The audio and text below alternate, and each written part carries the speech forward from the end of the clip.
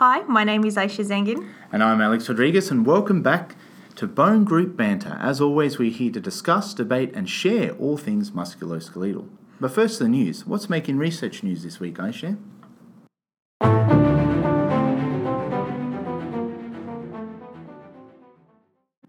So our first headline is from Science Mag. Male brown widow spiders fancy older females, even though they're likely to get eaten.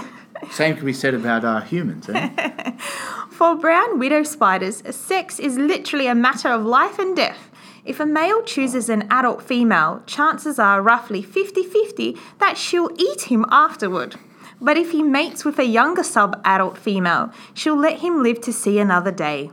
The curious thing is that despite the risk of death, and the fact that younger females are actually the ones that can pump out more spider babies, the males still prefer to copulate with older females. Scientists can't explain the curious behaviour, but think that older females may give off enticing pheromones that trick males into the dubious mating arrangement. Our second headline is "The condescending smiles of others stress us out." Oh, yeah, for sure. Not all smiles are made equal. In fact, scientists have discovered 3 types of smiles: rewarding smiles, which indicate encouragement; affiliation smiles, which indicate relatability; and dominant smiles, which indicate superiority. The average person can tell them apart easily, judging by the shape and size of the smile and the shape of the eyes. Curious to see how people would subconsciously react to the 3 different smiles, researchers had 90 men deliver a short speech to a video camera. Immediately after, they watched the video of a male judge react to their speech, supposedly recorded while the speech was delivered. The judges flashed one of the 3 kinds of smiles.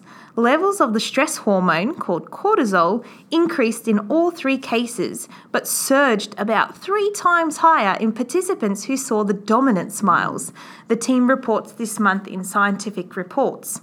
That means that the human brain is wired to react to facial expressions, even without vocal cues. A dominant smile suggests a potential threat, so stress levels increase. It's really interesting. Both those headlines were really interesting, but enough frivolity. Turning to a very serious topic today, which is can waiting for hip surgery kill you? And this is similar to a previous episode we had with Professor Jackie Senta on the risk of mortality post-fractures. But we're sort of looking at what happens in the interim now. So it sounds a bit dramatic, but it's actually quite scary.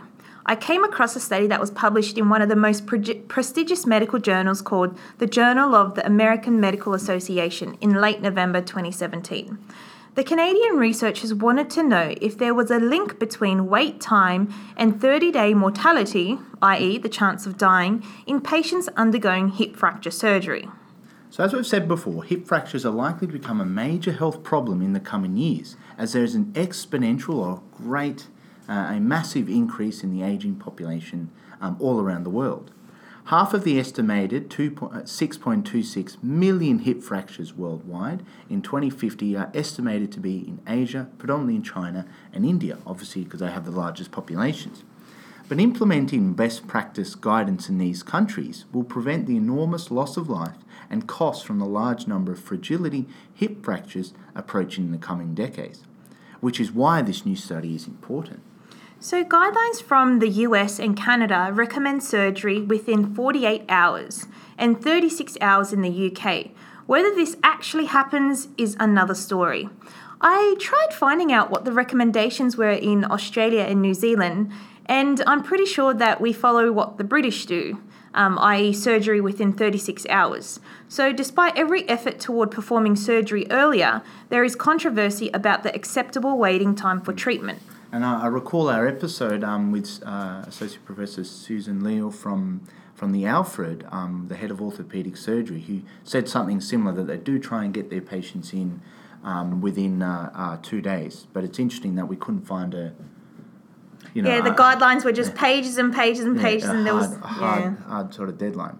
So these are variable policies and inconsistent guidelines are the result of a lack of evidence for a time to surgery thresholds, or like how close do you need to perform the surgery from the time of fracture. And so some of the problems of the studies include that wait times have been measured imprecisely in days, for instance, and arbitrarily divided into early and delayed groups. On what basis do you describe something as early or late? Decreasing statistical power to find differences. So what is so different about the new study, you're probably thinking? Well, the calculation of precise patient surgical wait times in hours rather than days is possible in Ontario, Canada, which hasn't been before. This is where the study was conducted. So the objective of this study was to use these data at the population levels, not just let's just recruit a group of patients. They're looking at everything across the health system to establish a time to surgery threshold before the risk of complications increases. So who was included in the study? Adults who were going to have a hip fracture surgery in Ontario, which is one of the states in Canada, between 2009 and 2014 were included. In total, there are about 42,000 patients who met the inclusion criteria with an average age of 80 years, where 70% were women. The average time to surgery was 38.8 hours. The researchers did some fancy statistical analysis. I won't bore you with the details and just go straight ahead to some of the main findings. So what they first found was that at about 24 hours was the time when the risk of developing complications began to increase, irrespective of the outcome or follow-up period. So they defined delayed hip fracture surgery as surgery occurring more than 24 hours after arriving at the emergency department. So according to this definition, 34% received early surgery, so less than 24 hours, and 66% received delayed surgery, so after 24 hours. Patients that received delayed surgery are likely to be men, have a medical condition, some other medical condition, arrive from other healthcare institutions, i.e. a nursing home for instance, and be treated at academic or high-volume centres. These are like teaching or university hospitals, I think we call them here in Australia. So to draw comparisons, they matched the patients in the early to the delayed group.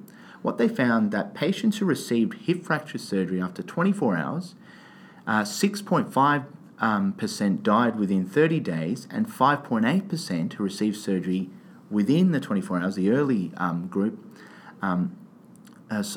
which means an absolute risk difference of 0.079%. So the risk... the risk of death between those that had the surgery early versus those that was late. And that might not seem like much, 0.79%. But they also looked at the death rate at 90 days. So in the early group, this was 10.7% versus delayed, which was 12%, an absolute risk difference of 1.35. It's going up now.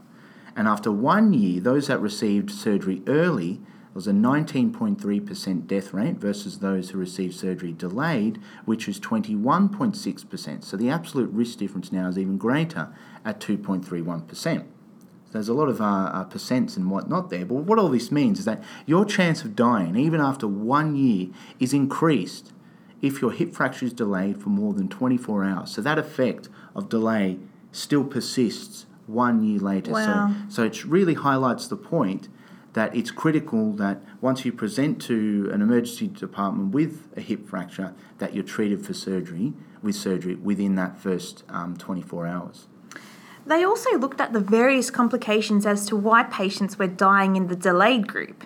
Some of these included a blood clot in the lung.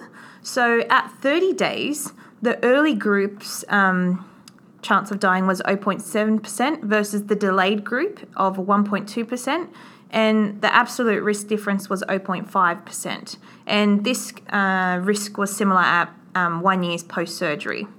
Pneumonia, which is when the air sacs in your lungs are filled with fluid or pus.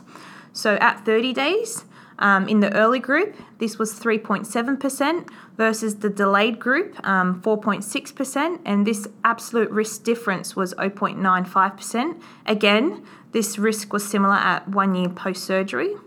And myocardial infarction or a heart attack. So at 30 days post-surgery, in the early group, this was 0.8%. In the delayed group, this was 1.2%. So again, I share a lot of stats here. So what does all of this mean? So there were no differences in surgical complications between groups. So people didn't die because something went wrong in the surgery. During the surgery. Yeah. So basically, this study showed us that in adults who are having a hip fracture surgery in Ontario, Canada, increased wait time, so delaying getting surgery, was linked to a greater risk of dying at 30 days and having other complications. And this seemed to persist even after 1 year, which is incredible just to think about it in those terms. Yeah. So targeting surgery within 24 hours represents a significant change in practice because 66% of the patients in this study did not receive surgery within this time frame. Hip fracture prioritisation must also be balanced with the needs of the patients on waiting lists for other surgical procedures. Because time to surgery rather than timing of surgery is associated with increased risk, continuing to conduct hip fracture operations during evenings and weekends may help reduce wait times for hip fracture surgery without conflicting with elective operations. However, other performance improvement efforts will be required, as well as future work that identifies where these efforts would be most successfully targeted.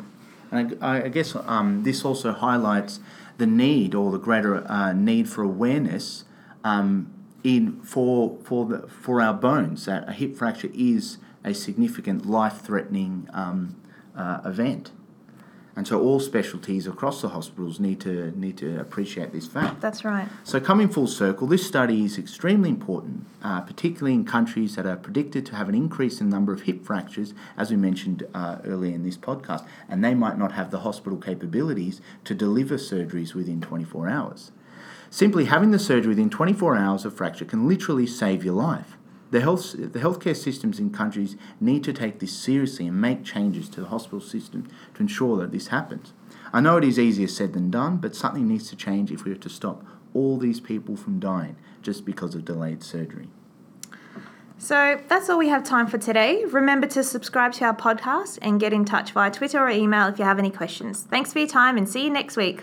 Bye for now.